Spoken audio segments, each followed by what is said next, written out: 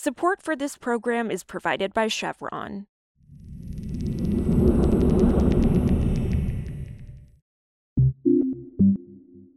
This is Politico Energy. I'm Nirmal Malaikal.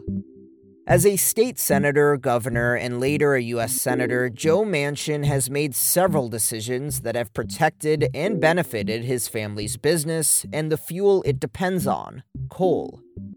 Just this past year, Manchin effectively shot down the Build Back Better bill, which could have accelerated the closure of coal plants like the ones his family makes money from. And, during his time as governor back in the late 2000s, Manchin's administration made moves that broadly helped the coal industry, while contributing to a worrisome trend across the state. So West Virginia no longer has the cheapest energy prices, utility bills in the country. It's now middle of the pack and rising. It's seen one of the fastest increases in the country. Today, E&E News reporter Scott Waldman on how Joe Manchin has used politics to protect his family's coal company. It's Thursday, February 3rd.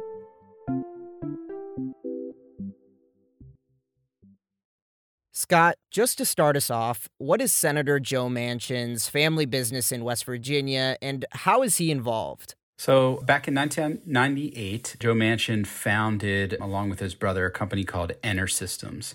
It moves waste coal to a power plant from abandoned mines. So this kind of coal is basically what's left over from the early decades of mining, like the early 1900s up to around the 50s or 60s, and it's slate and mud mixed with basically pieces of coal.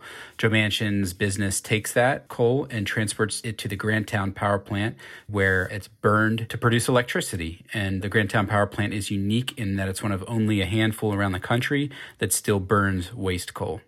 Got it. And you're reporting that Manchin has supported several moves or policies that somehow ultimately benefited his family business. Can you break down one of those moves he made while he was governor?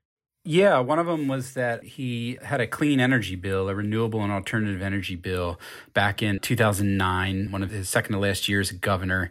That bill classified waste coal as something akin to solar, wind, and hydropower. He was trying to shift the grid in West Virginia from being almost entirely powered by coal to about 25% from alternative and renewable sources by 2025.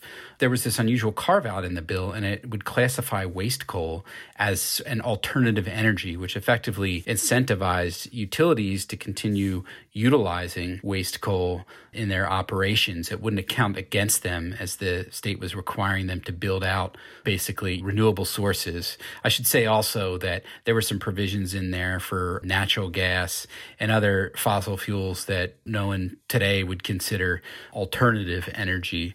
So it was certainly an industry-friendly bill with this unusual carve-out for the very source of the Manchin family business wealth. Okay, so how is that move impacting West Virginians today? Well, West Virginia, around that time in 2009, had some of the lowest energy costs in the nation. They've increased fivefold in the last decade.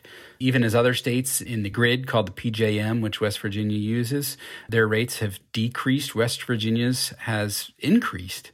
Certainly, this 2009 bill was part of that, but also West Virginia's long been friendly to coal, and the State Public Service Commission, the Manchin administration, and others have worked to keep it powered by coal as much as they can, even though coal has lost market share to natural gas and renewables, which are just frankly much cheaper sources of electricity generation.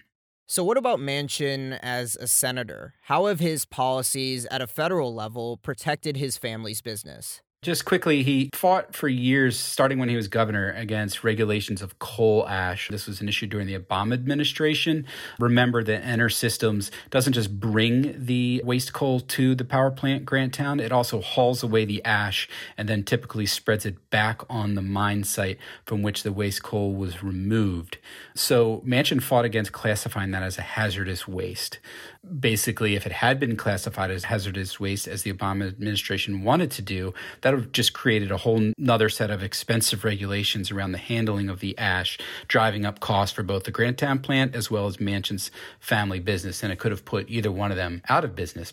More recently, Manchin has been fighting against some of the provisions in Joe Biden's Build Back Better plan. Most notably, he fought against the Clean Electricity Performance Program, which would have incentivized utilities to build out renewable and clean energy sources at the expense of coal-powered units, such as the Grantown power plant, from which he derives his wealth.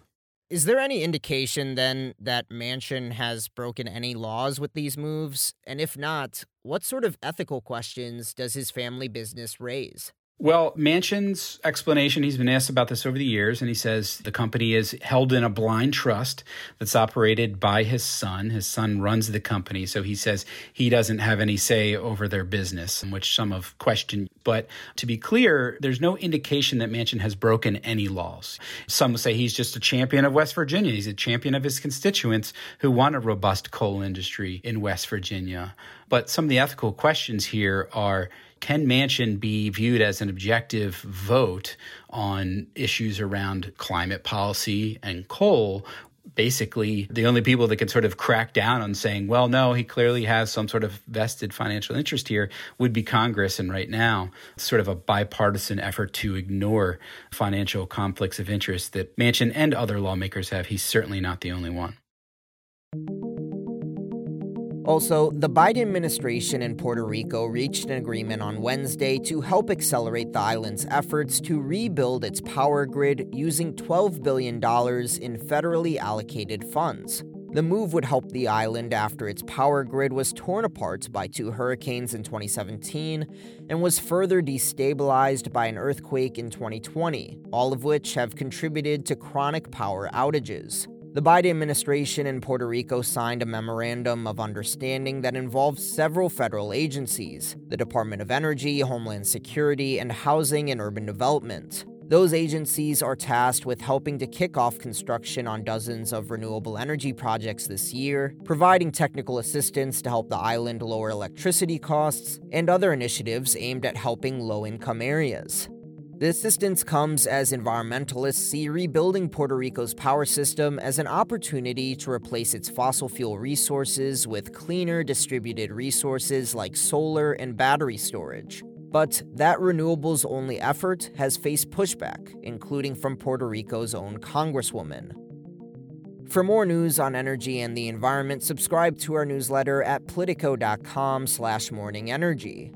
Some of the music in today's show was composed by the mysterious Breakmaster Cylinder. I'm Nirmal Malaikal, and we'll see you back tomorrow. Support for this program is provided by Chevron. Chevron's El Segundo refinery is looking to turn plant-based oil into renewable gasoline, jet, and diesel fuels, because it's only human to want to power a better future. Learn more at chevron.com/lower carbon.